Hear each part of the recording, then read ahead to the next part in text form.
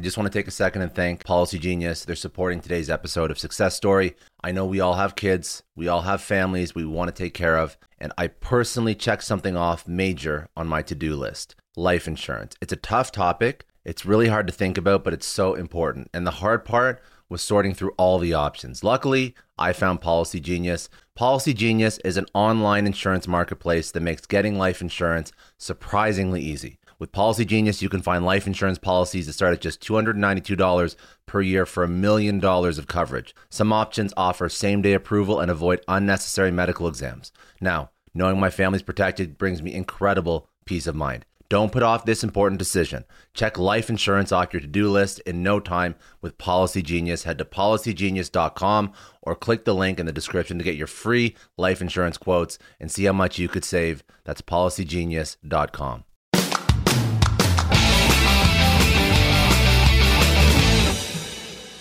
Welcome to the Success Story Podcast. I'm your host, Scott Clary. On this podcast, I have candid interviews with execs, celebrities, politicians, and other notable figures, all who have achieved success through both wins and losses, to learn more about their life, their ideas, and their insights. I sit down with leaders and mentors and unpack their story to help pass those lessons on to others through both experiences and tactical strategy for business professionals, entrepreneurs, and everyone in between. Without further ado, another episode of the Success Story Podcast. Thanks again for joining me. I am sitting down with Chris Wittine. He is a digital media agent at the leading entertainment and sports agency, Creative Artists Agency, otherwise known as CAA. Chris is based in LA. He represents many of the world's leading content creators and pro gamers. So his 9 to 5, what he does is he works to secure business opportunities for the agency's clients. He works in entertainment and digital verticals, focuses on brand partnerships, platform strategy, a little bit of business development. And, you know, this is all well and great, but I want to just highlight some of the talent that he works with. So specifically, the Dober brothers, Dr. Disrespect, Sam and Colby, Nick A30. So Dober brothers, 7.9 million subs on YouTube. Dr. Disrespect, and these are outdated numbers, by the way, 1.29 million subscribers. Sam and Colby, 3.7. Nick A30, 4.6. So these are, I guess, YouTube royalty, so to speak. And I'm really curious as to the life of somebody that manages the careers of these people that are massively successful on a platform that for some individuals is relatively, they don't understand the concept of how YouTube is successful content creation, basically career defining platform for some of these people. So thanks, Chris, for joining. I'm really excited to understand your background, how you even get into this kind of work, what drives you, your passions, and let's speak about some of, I guess, the realities that you face managing these people. So thank you. Thank you. Thanks for having me. I've been on this journey now for a little bit since, I guess my career in entertainment started before I was on the business side. I was in a punk rock band in Cleveland, Ohio, which we don't need to credit or have any kind of seedling of information for listeners to follow up because I will spare them the pain. Needless to say, not a successful entrance into the music space, but enough to incite the passion to follow the thread of what would be my career in digital media today. That probably coupled with too much entourage for one's own self-good. So I started my career actually at a competitive agency to CAA, William Morris Endeavor agency, as it was called when I started there in the mailroom, finishing up my graduate program at Carnegie Mellon University, who has a really different sort of program that's essentially an MBA meets the world of entertainment. It's called a Masters of Entertainment Industry Management program, where they have several professors that are active in the entertainment industry, and they encourage graduate students to either work full-time or get an internship throughout the program so you can get a taste of the different facets of the industry. I was one that always kind of sided with the artists and was excited at the prospect of becoming an agent and trying to figure out, the landscape of representation and how that stuff actually worked beyond what I'd seen on the HBO show, right? And so I came to quickly realize that one, even back then, mail rooms are still a thing, and there's a incredible amount of mail that is being circulated beyond what is, pushed into our personal mailboxes from flyers and grocery stores that we never intend to visit.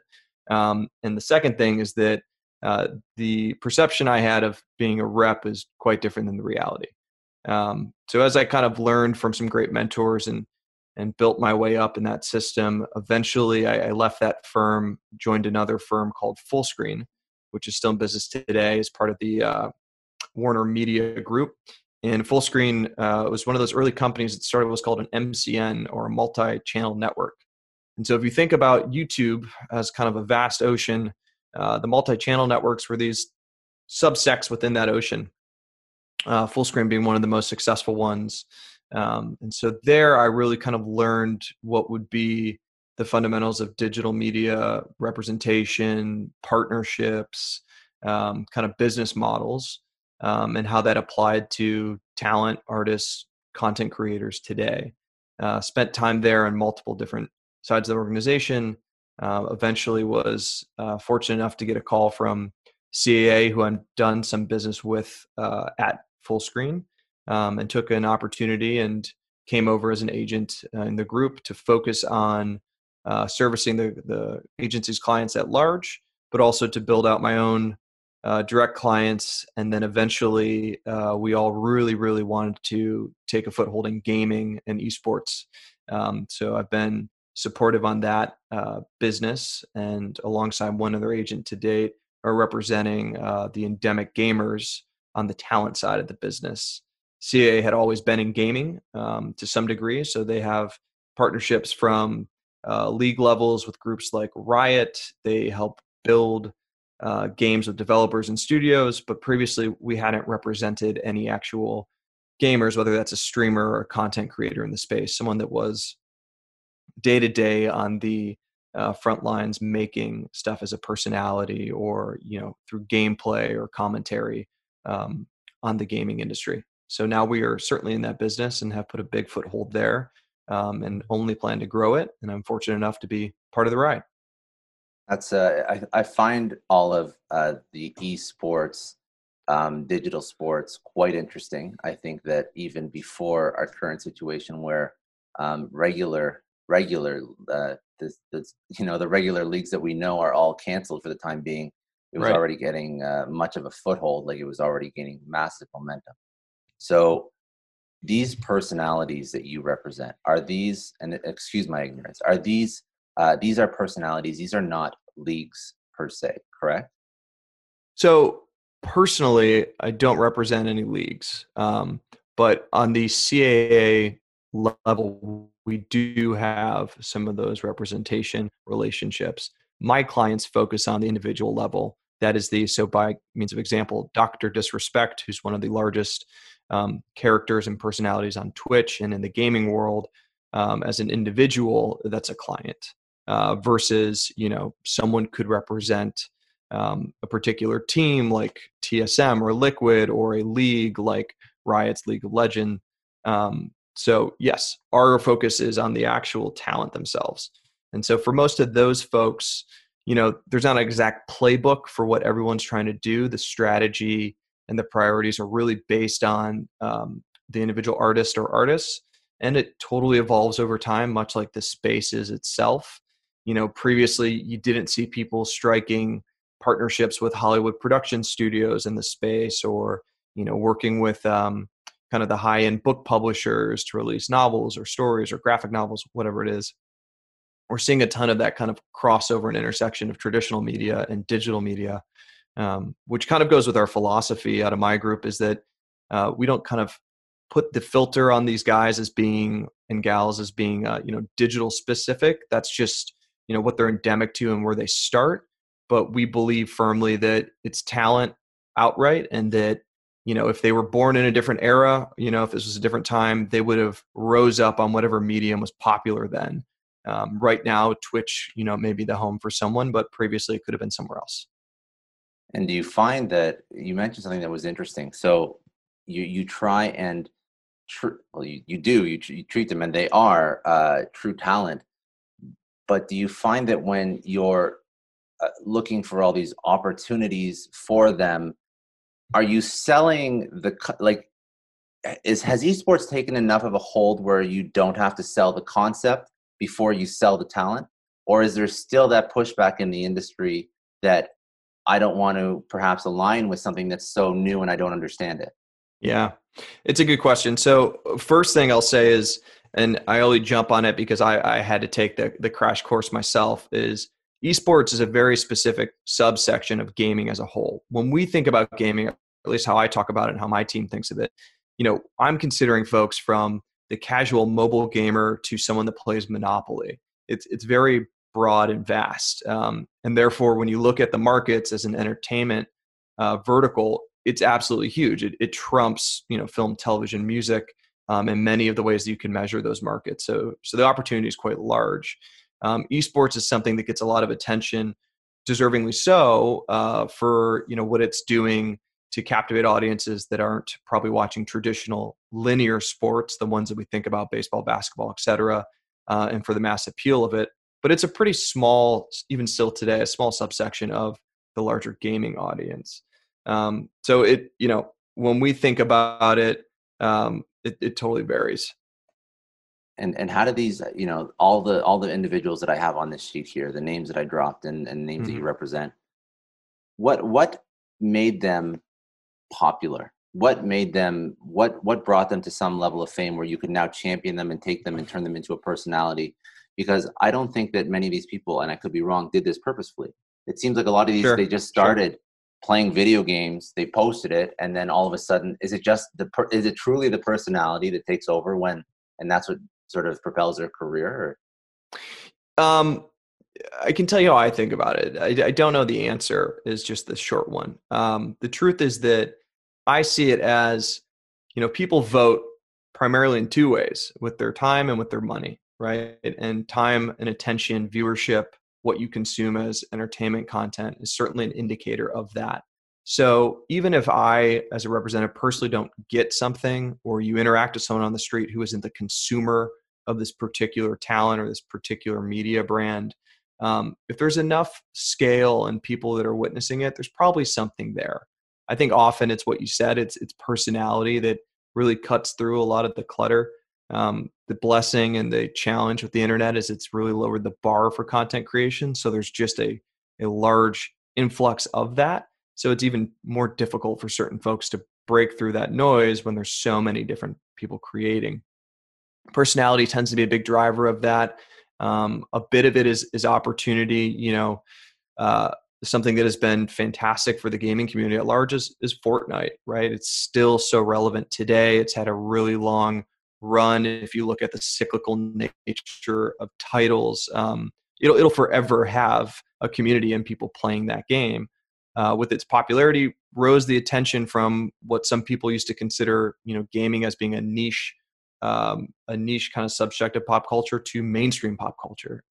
You heard stories, certainly from my colleagues in the sports group, of NFL players that may be slightly tardy to practice because they were playing Fortnite, right? So that stuff, cultural moments and timing can also break artists and help them cut through.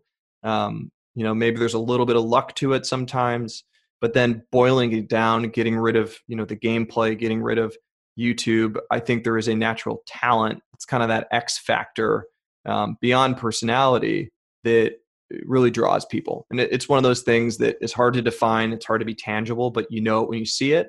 And the investment by an audience, the exchange from that artist and their fans, to me, is probably the strongest indicator of how you can, quantify something like that. Going back to the initial prompt here, you say, do people set out saying, hey, I want to be, the biggest, or I want to be successful or make this a business? Some have. And what's interesting is that now if you survey young folks, that's an option, right? That is a career path. And it's really hard to make the argument to mom and dad that, hey, putting in the hours on this video game, might have some significant ROI. It's probably not a waste of time. Look at all these examples. There's a case to be made. I have a client, fortunate to work with a young man of the name, goes by Nick A30, who's a large content creator and streamer on Twitch. Nick tells his story very publicly that he had a conversation with his folks, setting out a timeline to create content and give gaming a real go, to see if that could be a career path and something that he really enjoyed. And fortunately enough, all those elements to identify him as talent and to really break through the noise and to gather a community, we're certainly there for him. Incredibly talented individual, and that's become his career. There's going to be people, I'm sure, that give that a go that don't have the success. There's going to be people that probably try and manipulate and play the algorithms on platforms to see if they can conjure up the audience. I find that most of them kind of fall into it. It turns to be a hobby or a means of expression that catches and really resonates with folks, and at some point hits that tipping point to become the means to the end. I just find it so interesting because all the things that you're discussing are parallels to, in my opinion, it's a very personal opinion, but the parallels you'll see if an agent is working with a young athlete that is going to be in some sort of sporting, NFL, NHL, baseball, anything really, MLB. Like, it doesn't really matter. I think that there's of course, there's some people that are going to be pushed, and I think a little bit more forced by their parents than they probably would in gaming and esports. I've seen some of those crazy sports parents. Yeah. But still, it's also like, at the end of the day, it has to be like that intrinsic motivation. Do you notice, is there anything that you have to be mindful of? And it could be very similar to working with young athletes when you're managing the business or the financial future of people that could be relatively young. I don't know how old these people are, but I know that I've seen some of them and they're very young.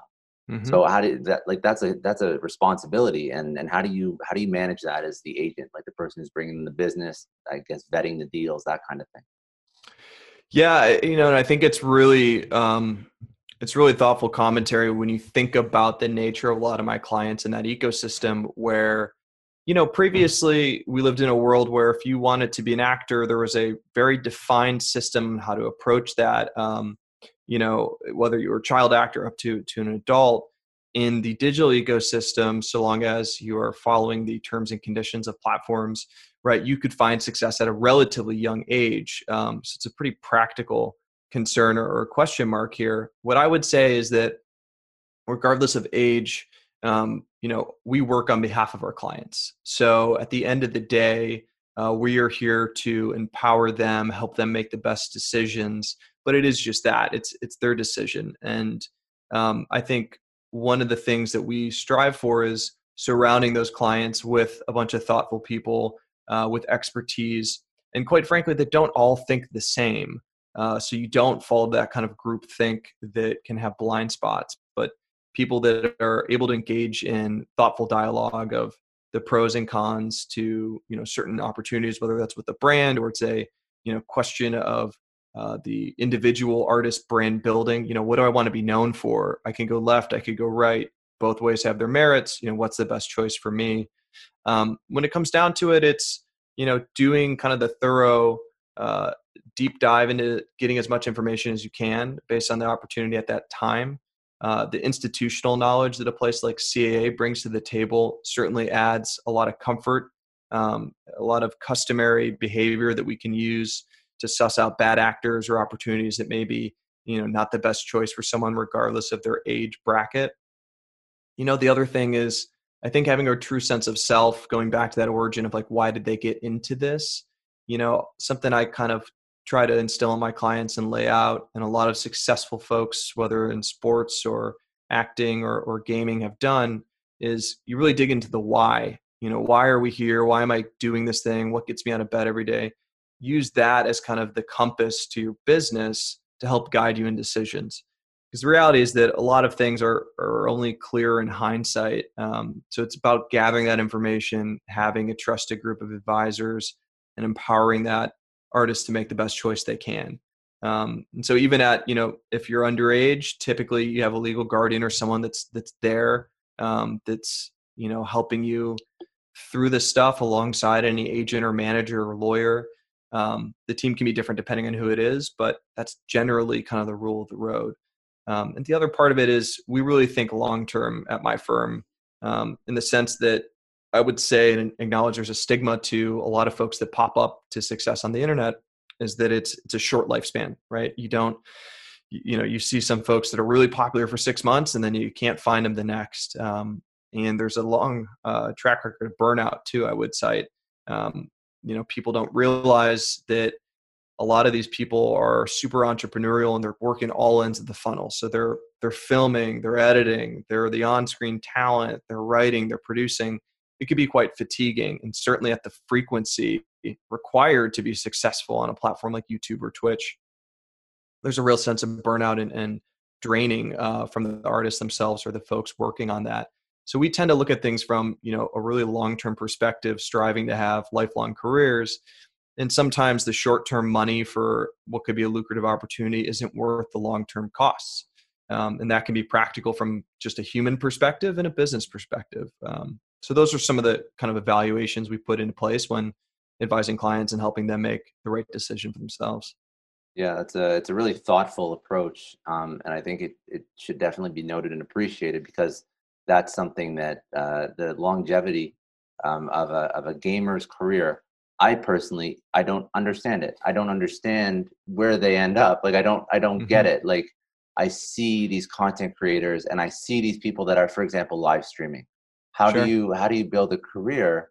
How do you have kids? How do you go on vacation if your sole income is live streaming? And I guess the question is, how do you, what is the end goal? I'd be curious to get your opinion on that. But also, what are the business opportunities outside of the actual content, their name, their brand? What's the end goal? Have you reached that point with anyone, or is the industry still very, like, if you're a, if you're a sports, if you're a a noted sports figure, maybe you Right. coach, maybe you buy a restaurant, I don't know, but like, what do you do as a gamer when you're done gaming, or are you done gaming? Yeah. I would love to have the answer to that. If you have any ideas, Scott, please kick them my way. I'll give you my email.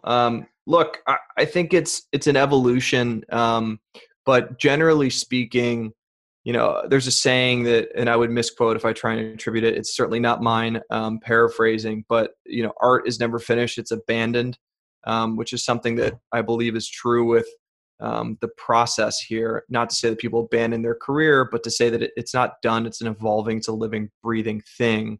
One of the generalities I'll use is that we encourage diversification for our clients across the board, no matter what stage they're in. Because if you think about the ecosystem, you know, um, you take someone, you mentioned a group of guys I got the pleasure of working with for a long time, the Dobre brothers.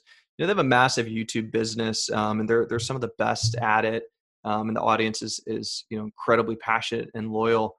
But those boys don't own YouTube, right? Like that's their business. Hmm. And while they have a great rapport with the folks that create on their platforms, and they have infrastructure and teams in place, and they're very thoughtful when it comes down to it, at the end of the day, it's a separate entity. So, if YouTube was gone tomorrow, what do you have left if you were a YouTube creator?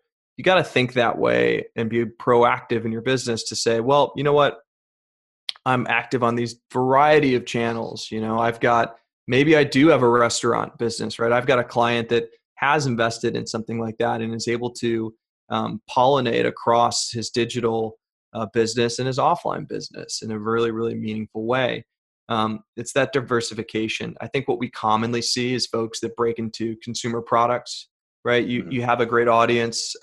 You do a lot of time in the endorsement space, often through marketing and branding partnerships with advertisers. At some point, many people go, well, hey, what does it look like to have my own? Or should I start my own merchandise line? Or maybe, make a brand of hot sauces, whatever it is. That's a commonplace. I think traditional media still has a lot of credibility and appeal. And so branching into books or comics or live touring or podcasting, these Hmm. different buckets create diversity in the business lines. And ultimately that turns into a bit of stability for the talent too. So that's one of the kind of the short-term things that leads into the long-term endeavors. As far as like an endpoint, it's certainly case by case, but the folks that we're able to work with, I can tell you, are so passionate about what they do that there's not really like a sunset look to what their business is, meaning that, they don't say, hey, I'm going to clock 20 years on Twitch and then I just kind of want to ride off and have people wondering where I went. I think they kind of see things as we've observed in traditional sports and or film and television, that there's different roles they can play that are probably more appealing at different stages in life, right? Expertise and knowledge of what the gaming community wants. It's going to be just as powerful as a content producer as it's going to be, being in front of the camera. So particularly right now, that's a huge area of opportunity where people are trying to learn about the space, navigate it. And so the best kind of source is to defer to those that are active in it and living it day to day. They're the ones on the ground, boots on the ground, that are going to know what communities love and what they don't like, and areas that are underserved of, potential opportunity. And do you think that you mentioned something that was really, I found it to be very, very important for the future of this industry. There's a lot of noise out there. There's tons of noise when it comes to content creators now.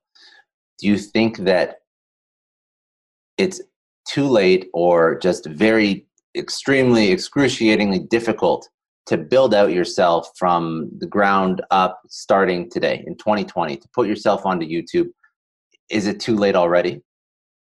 It's not too late, but it's certainly more challenging, I would say, just because of the volume of content and people in the system than it was, say, 5 years ago, or at the inception of YouTube. So I think, the advice to those folks are, places like YouTube and Instagram have become gold standard for social media, and it's kind of the buzz and the table stakes of where content creation is. However, keep your eye out for emerging platforms and new opportunities. Being first to market is a generally great business concept, whether you're selling toilet paper or you're publishing videos. You look at the amount of careers that have been started on a platform like Vine that's no longer active today, whose talent and businesses are still very active and real. We represent a young lady by the name of Liza Koshy, who has transcended media and has a thriving digital business and traditional media business. That was a platform that she was fairly early on. And her talent was exposed to that audience, and she's been able to make something, exceptional off of it. So I encourage folks to keep an eye out for those things, because, I know a lot of entrepreneurs listen to this show, and NetSuite has been a huge supporter for entrepreneurs, for business owners, because there's one thing that we all know. Business is about making money, and it's about your bottom line. And the less you spend on the nuts and bolts of running your business, the more profits you keep. But these days, everything is costing more. Supplies, people, shipping. It squeezes your margins, and I've been there, juggling multiple systems for finance, inventory, you name it, each with its own costs and its own set of headaches. That's why I made the switch to NetSuite by Oracle. It's changed our company. Think about it. NetSuite is one of the top financial systems out there. It puts your whole business on one platform: accounting, finance, the works. One data source for everyone. There's no more mismatched info. And because it's in the cloud, it slashes your IT costs. No more servers, no more updates. Just access NetSuite from anywhere. With one integrated suite, your overhead drops big time. And here's the real win: efficiency. Everything's connected in NetSuite. Costs are ridiculous lately. Find a proven way to reduce your expenses and get better performance out of your team. It's a no-brainer, and that's what NetSuite offers. Over 37,000 companies have figured this out already. You have to join them. Right now, through to April 15th, NetSuite's got an incredible, flexible financing plan. Check it out and see the savings yourself at netsuite.com/Scott Clary. That's netsuite.com/Scott Clary. I don't know about you, but the idea of being harassed, scammed, or even worse, all because somebody found my personal information online, that's terrifying. Our political opinions, our addresses, even stuff about our families, it's out there for anyone to grab. And did you know that data brokers are allowed to sell information on over 98% of Americans? It's scary stuff. That's why I've partnered with Delete Me. I personally use Delete Me. They're a big friend of the podcast because I put myself out there online. So safety is a huge concern. It's really scary how easy it is to find someone's details and information, but Delete Me creates a layer of protection that we all need. You tell Delete Me what you want gone, and they make it disappear from those sketchy data broker sites. And Delete Me doesn't stop. They constantly monitor the web to keep your information off those lists. It's like having a privacy watchdog that never sleeps. You need to take control of your data and keep your private life private by signing up for Delete Me. They're giving a special discount for all Success Story podcast listeners. Get 20% off your Delete Me plan when you go to joindeleteme.com joindeleteme.com/success and use promo code success at checkout. The only way to get 20% off is to go to joindeleteme.com/success and enter code success at checkout. joindeleteme.com/success. Hey everyone, I just want to take a second and thank the sponsor of today's episode, Heaven Hill Bottled and Bond Bourbon. Now, I don't have a lot of liquor sponsors on this show. Heaven Hill Bottled and Bond is actually one of my favorites. I've drank it for a few years now, and this is why we actually decided to work together. Heaven Hill Distillery, family owned since 1935, is a great entrepreneur story too. So there's 5 brothers. They filled their first whiskey barrels back in 1935, and their legacy still lives on today. Heaven Hill Bottled and Bond is aged over 7 years. That's 3 more than required by the Bottled and Bond Act of 1897. This means the best quality, the best purity, and the best consistency. This is not just average bourbon. It's the winner of the double gold medals at multiple 2023 World Spirits competitions, and they've won the very prestigious Triple Still Award. It's a very big deal in the liquor and bourbon world. Heaven Hill Bottled and Bond boasts an exceptionally smooth oak flavor, while its aroma offers a sweet blend of caramel and smooth vanilla. If you love bourbon, you need to try Heaven Hill Bottled and Bond. Available nationally, look for a bottle at your local store. Heaven Hill reminds you to think wisely, drink wisely. Think back to your last few days in the office. Did any of them leave you feeling really accomplished? Not the kind of day where you're running around like crazy, but where you've made real progress on something that matters. Because being busy doesn't always mean being productive, and I bet we've all been there. And maybe it's time to rethink what it means to get things done. Today's episode is sponsored by Belay, and what they help you do is, instead of getting sucked into emails and to-do lists, they help you delegate tasks and focus on big goals. They can connect you with top-notch US-based talent who are ready to take on those time-consuming tasks that bog you down. Let's be real. There are way more important things you could be doing than bookkeeping or wrangling a packed inbox. They have virtual assistants to handle all of those pesky administrative tasks, or accounting professional to take care of all your financials. But here's the best part. You don't have to waste weeks searching for the right person. Belay's personalized matching service works quickly, sometimes matching you with the right talent to take stuff off your plate in under a week. Are you ready to try a different way of working? Check out Belay's list of the top 25 things you can delegate to a virtual assistant. It might just change your business and your life.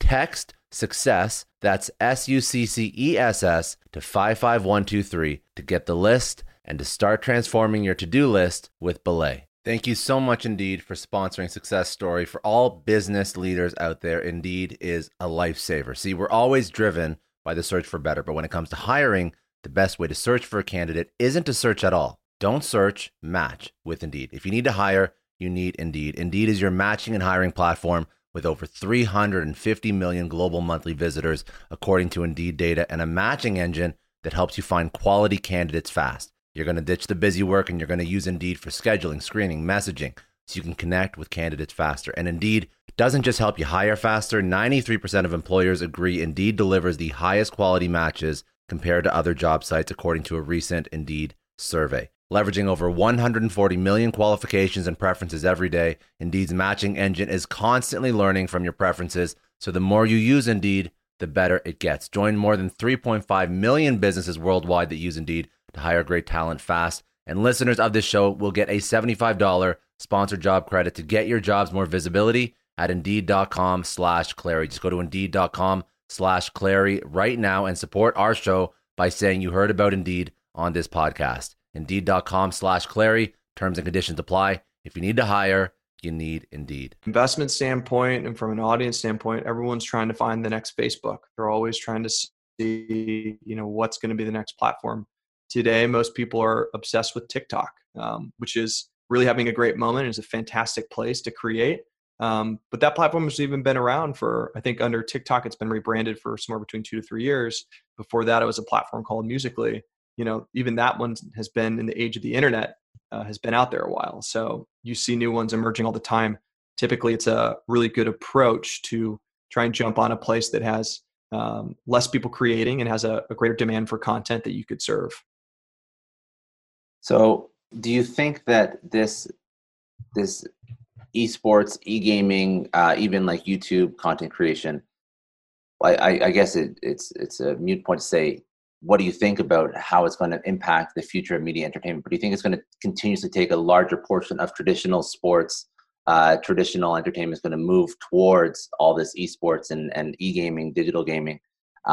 What are your thoughts on the future of this industry, and how is it going to play out against getting attention and viewership and ad dollars away from traditional sports? Yeah, look, I don't subscribe to the mindset that, it will gobble up traditional sports and it will be the only behemoth in town.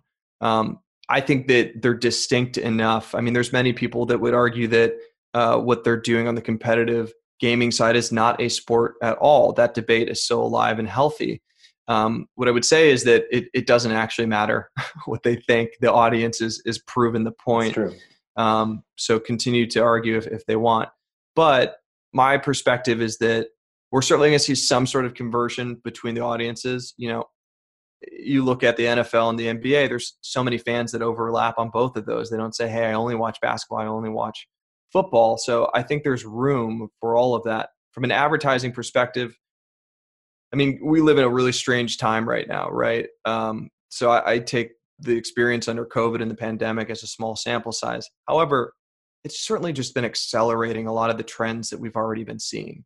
So the challenge I put out there is, no matter how great, a Super Bowl might be, when I'm watching, I look around the room during those ads and everyone's on their phone anyways. So I question, what is the real return for the advertiser on, that multi-million-dollar commercial? So the trend has already been set. I mean, it's been written. So yeah, some of those dollars are going to continue to flow, and it's probably been greatly accelerated by COVID into these emerging spaces on the digital side, such as esports. And I think that's all for the benefit for both the consumers ultimately and for the advertisers. So I look at it as a net good. I think much like the traditional, theater model of releasing a film, we're just going to see a compression like we're going to see in traditional sports. And hopefully that just leads to better quality on both ends. Esports, again, being a subsection of gaming, it gets a lot of the attention right now because it feels familiar to the community when you compare it to a sport versus when you say, hey, here's Twitch, right? But they're just watching someone else play the game. A lot of people, particularly in the older demographics, kind of scratch their head at that. They're not actually playing. No, they're watching someone else play, right? It's kind of hard to. Someone was comparing it to me earlier. They're like, it's the black box. We're trying to figure out what's in the box. We're trying to understand it. There's nothing to understand. You can just watch that other people understand it. So yeah, I think the two live together and they both have their audiences and they both have value, but we're going to see a big shift that's been accelerated by all this in terms of where people are spending their time and energy and what's a credible means of entertainment. And I think, esports has already won that argument. We're just going to now see it mature and continue to grow.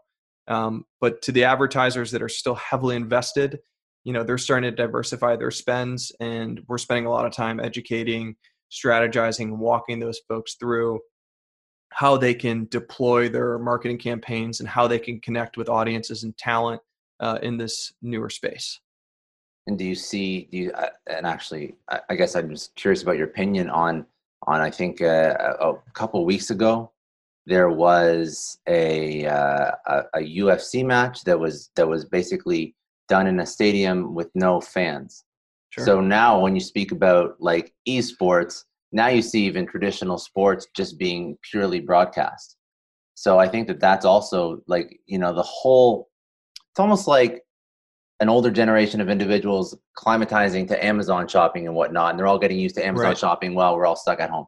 Well, now I think that even if you have traditional sports and all these different leagues are trying to figure out how to broadcast their things out, you're going to see all these different leagues get into sports, digital sports, broadcast only, no fans, no in person for the foreseeable future, and that's going to sort of push the whole industry forward. I think. I don't know, but I think that like, when you start pushing things, you start changing behaviors. Those behaviors get stuck if people are forced to try something they never tried before. Absolutely. I mean, we talked about at one point how there was concerns when television came on the scene as being the death of the film industry, right? It was going to wipe. Who would go to a theater with this box in their house? it turned out to be one of the strongest partners to the film industry when things leveled out, because they can market those tentpole products to get people to come into it. I think about, I don't have any children of my own. My sister does, and my nieces who will not know a world without the iPad. They won't know any different than that, right? It's not, a subpar version of television. It is television. It's the same thing to them. It's just going to be how they spend their time. And as people get more accustomed with it, as like you mentioned, there's less friction in the system to consume the content. One of the greatest things that has combated the rate of piracy is just the availability of the content now, right? We were all concerned about Kazaa and the music industry and the Pirate Bay and all stuff, and legitimate concerns, disruptive and really destroyed a lot of jobs and value. However, you look at the consumer behavior, to your point, and there was a large sore spot of friction that came up. Was they want the content now, they want to get it where they want to get it. Look, man, I can't tell you, probably most of your listeners, the last time they've ever thought about a piracy site, because Netflix is so available, right? And there's so much amazing stuff that's being made. So that was the ultimate silver bullet in that beast, was the market evolved.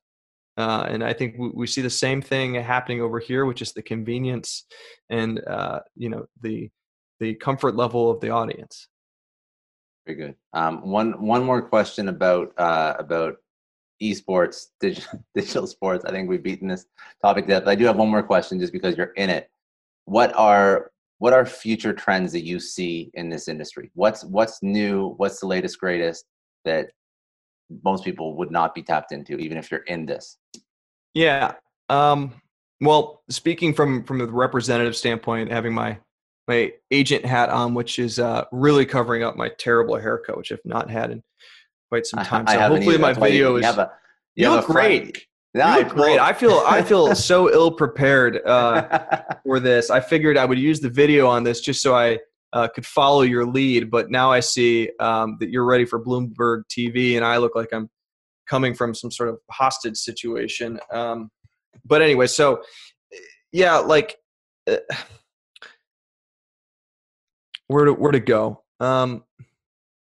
Is there like, I just like, I don't know. I just see the people. I see names that I know investing in dollars in esports, and I just like, is it just more groups of guys sitting down in like these LED lit chairs playing all these, like with drones? Like I don't know what's the future. Sure. Like, is there anything that's new, so revolutionary? a couple ideas. So one is, on my side of the business as a representative, it's still quite the Wild West, and there's a lot of practices that I don't think we're going to see in place, call it 2 years, 5 years from now.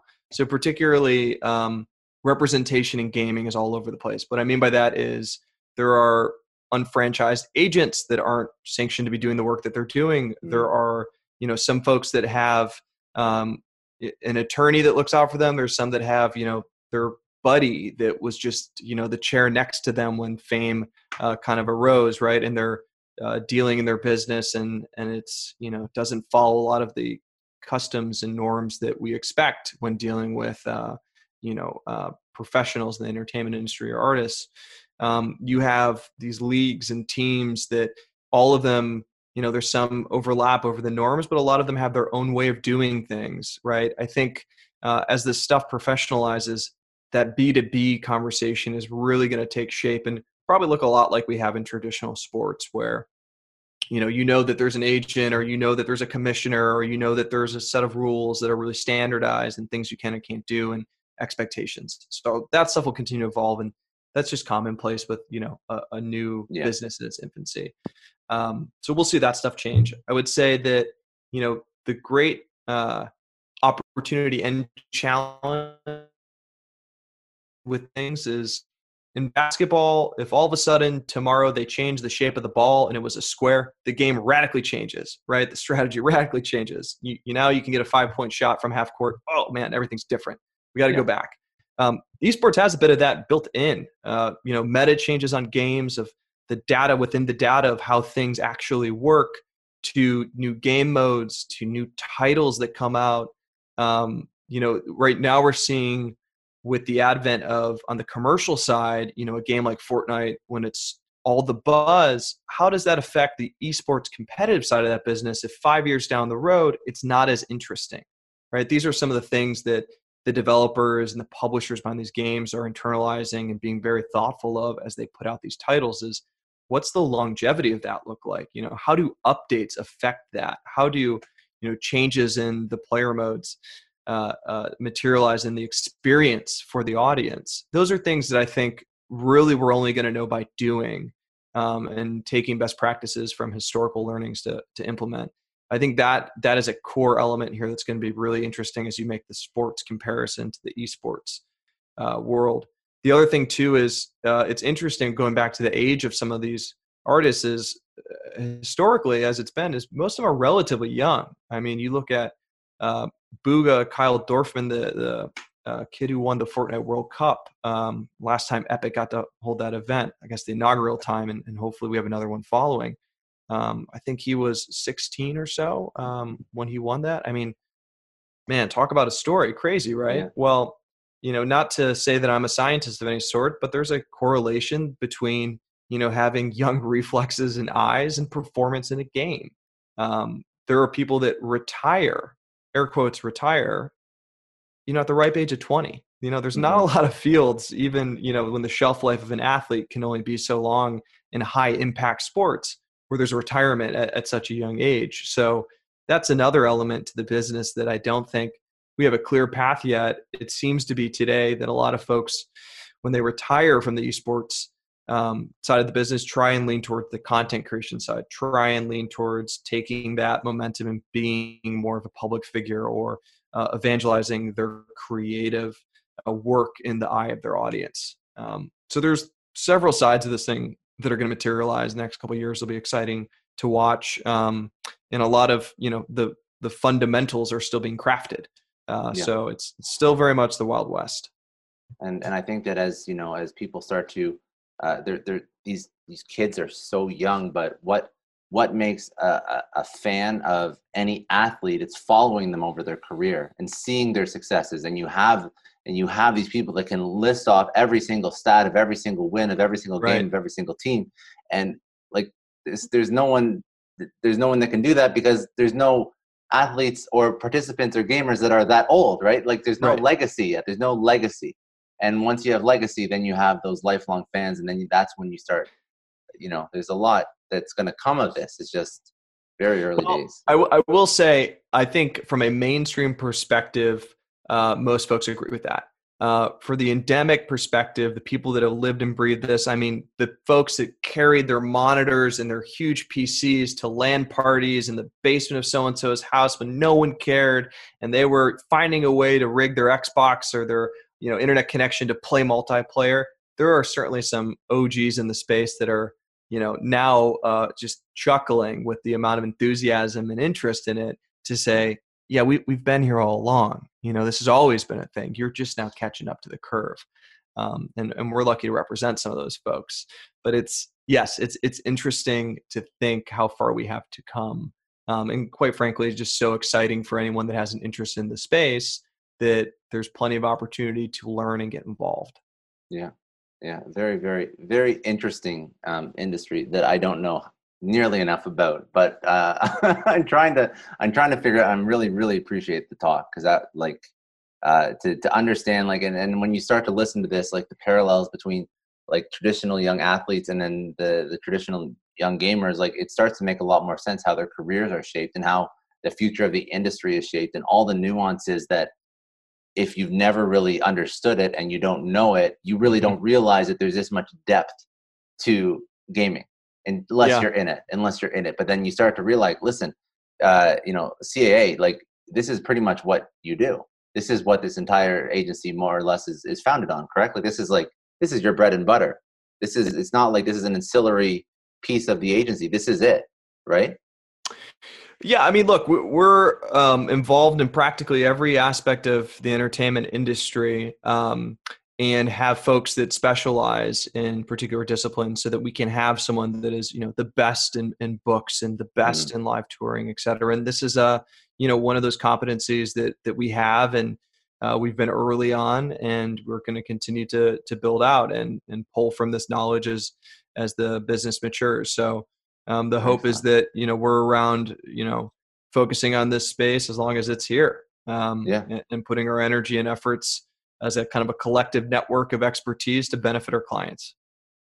All right. I appreciate that. Now I want to just ask a couple more like Chris questions because Sure. I always like wrapping it up with like, more about you. But what is your goal? What do you want to do? Like, I don't know.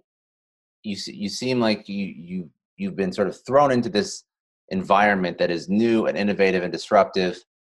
Where do you want your career to go? Is this something that you want to continue on? Is this like, is this the opportunity to like own your own agency, or maybe don't say that because somebody from CAA could listen to this? What's your path? Absolutely not. Absolutely not. Okay. Um, yeah, look, the truth is, and it's boring. I wake up excited to do what I get to do, and I'm very blessed and fortunate to be able to do it.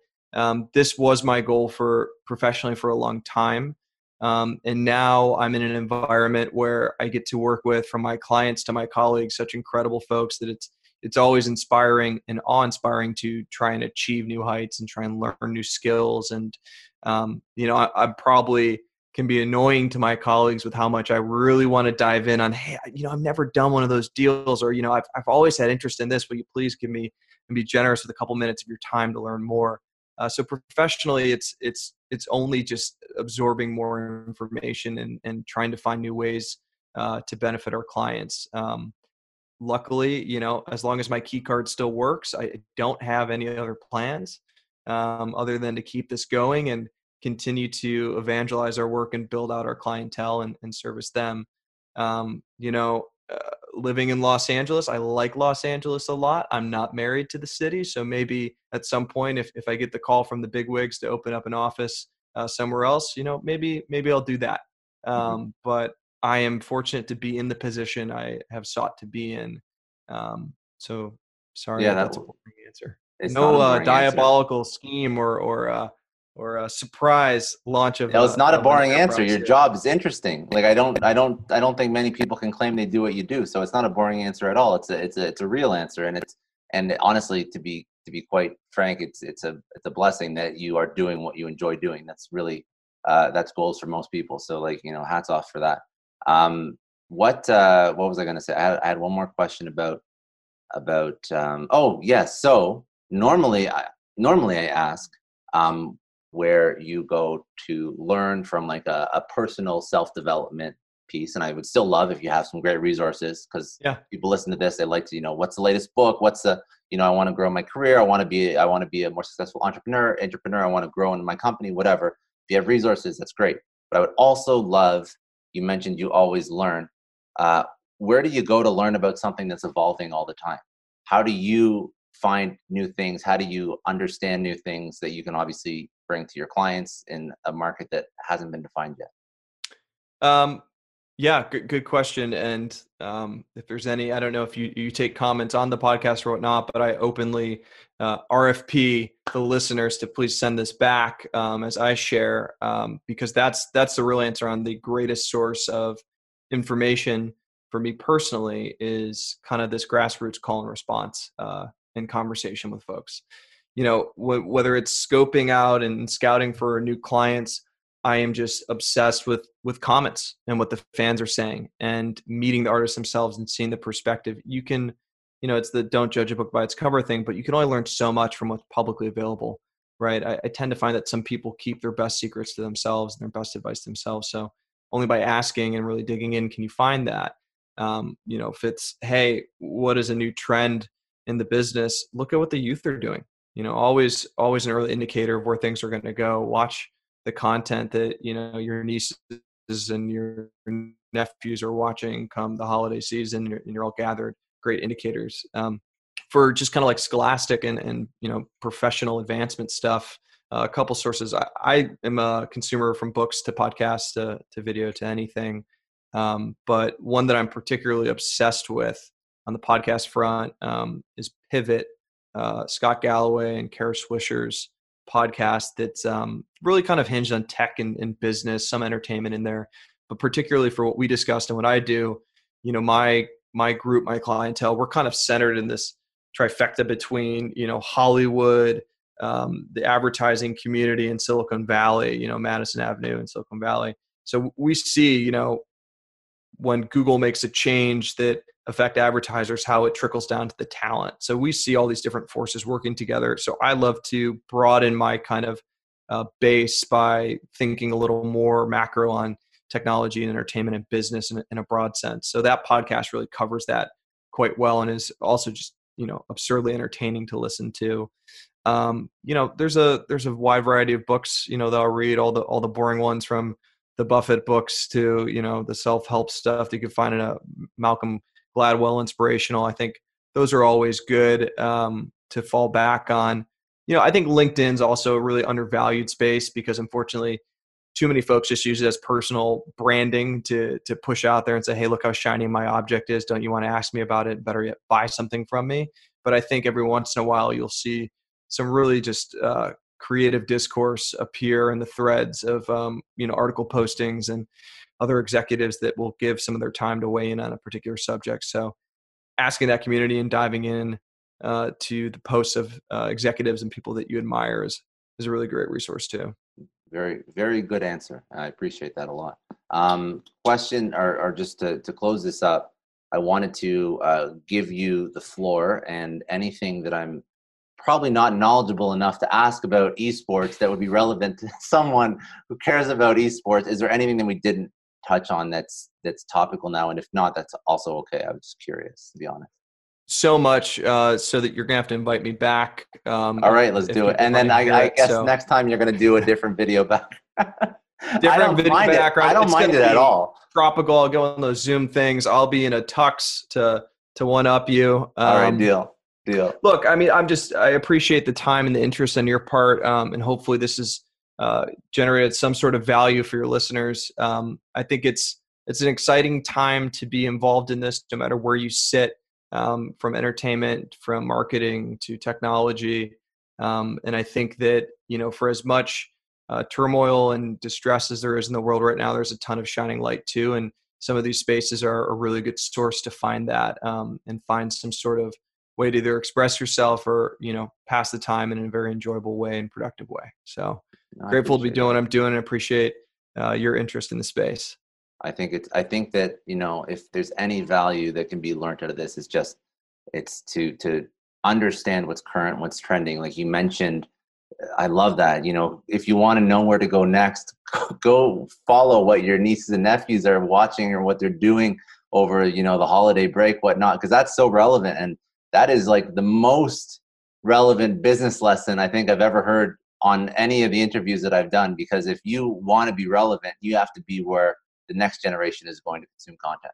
And that's how, you can literally, your brand, your personal persona, your business, whatever it is, it can blow up overnight if you hit it right. You know what I mean? So that's very good. Something my father gave me as the last piece of advice I thought was really great. And he's an incredible individual, speaks multiple languages, has worked all around the world, constantly traveling, been in marketing, sales his whole life. He said something to me that was, someone is old or they've aged out, not based on, how many years they've been on this earth, but whether or not they're listening to popular music on the radio. But I think what he was really saying is that if you don't know what songs are being put out and what the new tracks are, not to say that you need to know it by the second, but if you can't pick up on that new Bieber single or something like that, then maybe you're a bit out of touch with what's happening in pop and youth culture. That is a very good litmus test. I like that a lot. It's a very Feel free to take that and share that. That's all yours. That's wise. Very wise. I did. Very wise. Yeah. How do people get in touch? They want to learn more about CAA. They want to learn more about you. They want to get in touch with you. What's the best way? Yeah. Well, we now have a fantastic corporate website, CAA.com, as well as I can be found on most social media platforms under C Wittiner. Don't ask how I came about that. It's a combination of my name, last name, first name. But otherwise, check me out on your podcast. That's all for today. Thanks again for joining me on another episode of the Success Story Podcast. You can download or stream this podcast wherever podcasts are available, including iTunes, Spotify, Google, Stitcher, iHeartRadio, and many others. You can also watch this podcast on YouTube. If you haven't already, please subscribe and share this podcast with your friends, family, coworkers, and peers. Please leave us a rating on iTunes. It takes about 30 seconds as it allows other people to find our podcast and lets our amazing guests reach even more people with their message. And remember, any rating is fine as long as it contains 5 stars. I'm Scott Clary from the Success Story Podcast, signing off.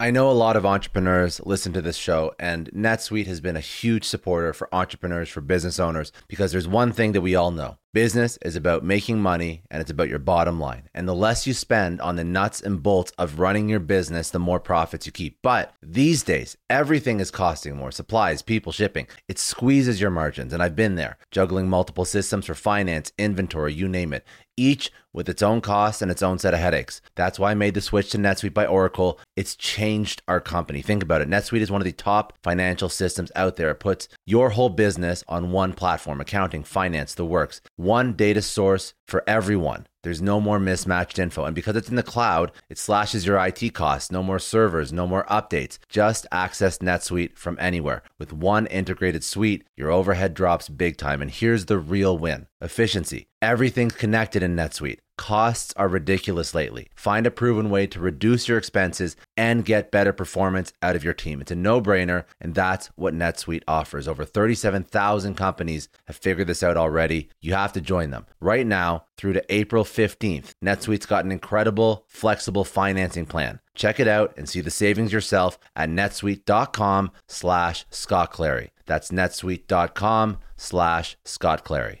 I don't know about you, but the idea of being harassed, scammed, or even worse, all because somebody found my personal information online, that's terrifying. Our political opinions, our addresses, even stuff about our families, it's out there for anyone to grab. And did you know that data brokers are allowed to sell information on over 98% of Americans? It's scary stuff. That's why I've partnered with Delete Me. I personally use Delete Me. They're a big friend of the podcast because I put myself out there online. So safety is a huge concern. It's really scary how easy it is to find someone's details and information, but Delete Me creates a layer of protection that we all need. You tell Delete Me what you want gone, and they make it disappear from those sketchy data broker sites. And Delete Me doesn't stop. They constantly monitor the web to keep your information off those lists. It's like having a privacy watchdog that never sleeps. You need to take control of your data and keep your private life private by signing up for Delete Me. They're giving a special discount for all Success Story podcast listeners. Get 20% off your Delete Me plan when you go to joindeleteme.com/success and use promo code success at checkout. The only way to get 20% off is to go to joindeleteme.com/success and enter code success at checkout. joindeleteme.com/success. Hey everyone, I just want to take a second and thank the sponsor of today's episode, Heaven Hill Bottled and Bond Bourbon.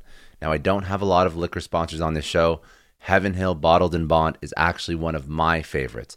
I've drank it for a few years now, and this is why we actually decided to work together. Heaven Hill Distillery, family owned since 1935, is a great entrepreneur story too. So there's 5 brothers. They filled their first whiskey barrels back in 1935, and their legacy still lives on today. Heaven Hill Bottled and Bond is aged over 7 years. That's 3 more than required by the Bottled and Bond Act of 1897. This means the best quality, the best purity, and the best consistency. This is not just average bourbon. It's the winner of the double gold medals at multiple 2023 World Spirits competitions, and they've won the very prestigious Triple Still Award. It's a very big deal in the liquor and bourbon world. Heaven Hill Bottled and Bond boasts an exceptionally smooth oak flavor, while its aroma offers a sweet blend of caramel and smooth vanilla. If you love bourbon, you need to try Heaven Hill Bottled and Bond. Available nationally, look for a bottle at your local store. Heaven Hill reminds you to think wisely, drink wisely. Think back to your last few days in the office. Did any of them leave you feeling really accomplished? Not the kind of day where you're running around like crazy, but where you've made real progress on something that matters. Because being busy doesn't always mean being productive, and I bet we've all been there. And maybe it's time to rethink what it means to get things done. Today's episode is sponsored by Belay, and what they help you do is, instead of getting sucked into emails and to-do lists, they help you delegate tasks and focus on big goals. They can connect you with top-notch US-based talent who are ready to take on those time-consuming tasks that bog you down. Let's be real. There are way more important things you could be doing than bookkeeping or wrangling a packed inbox. They have virtual assistants to handle all of those pesky administrative tasks, or accounting professionals to take care of all your financials. But here's the best part. You don't have to waste weeks searching for the right person. Belay's personalized matching service works quickly, sometimes matching you with the right talent to take stuff off your plate in under a week. Are you ready to try a different way of working? Check out Belay's list of the top 25 things you can delegate to a virtual assistant. It might just change your business and your life. Text SUCCESS, that's SUCCESS, to 55123 to get the list and to start transforming your to-do list with Belay. Thank you so much, Indeed, for sponsoring Success Story. For all business leaders out there, Indeed is a lifesaver. See, we're always driven by the search for better, but when it comes to hiring, the best way to search for a candidate isn't to search at all. Don't search, match with Indeed. If you need to hire, you need Indeed. Indeed is your matching and hiring platform with over 350 million global monthly visitors, according to Indeed data, and a matching engine that helps you find quality candidates fast. You're going to ditch the busy work and you're going to use Indeed for scheduling, screening, messaging, so you can connect with candidates faster. And Indeed doesn't just help you hire faster. 93% of employers agree Indeed delivers the highest quality matches compared to other job sites, according to a recent Indeed survey. Leveraging over 140 million qualifications and preferences every day, Indeed's matching engine is constantly learning from your preferences, so the more you use Indeed, the better it gets. Join more than 3.5 million businesses worldwide that use Indeed to hire great talent fast. And listeners of this show will get a $75 sponsored job credit to get your jobs more visibility at Indeed.com/Clary. Just go to Indeed.com/Clary right now and support our show by saying you heard about Indeed on this podcast. Indeed.com/Clary. Terms and conditions apply. If you need to hire, you need Indeed.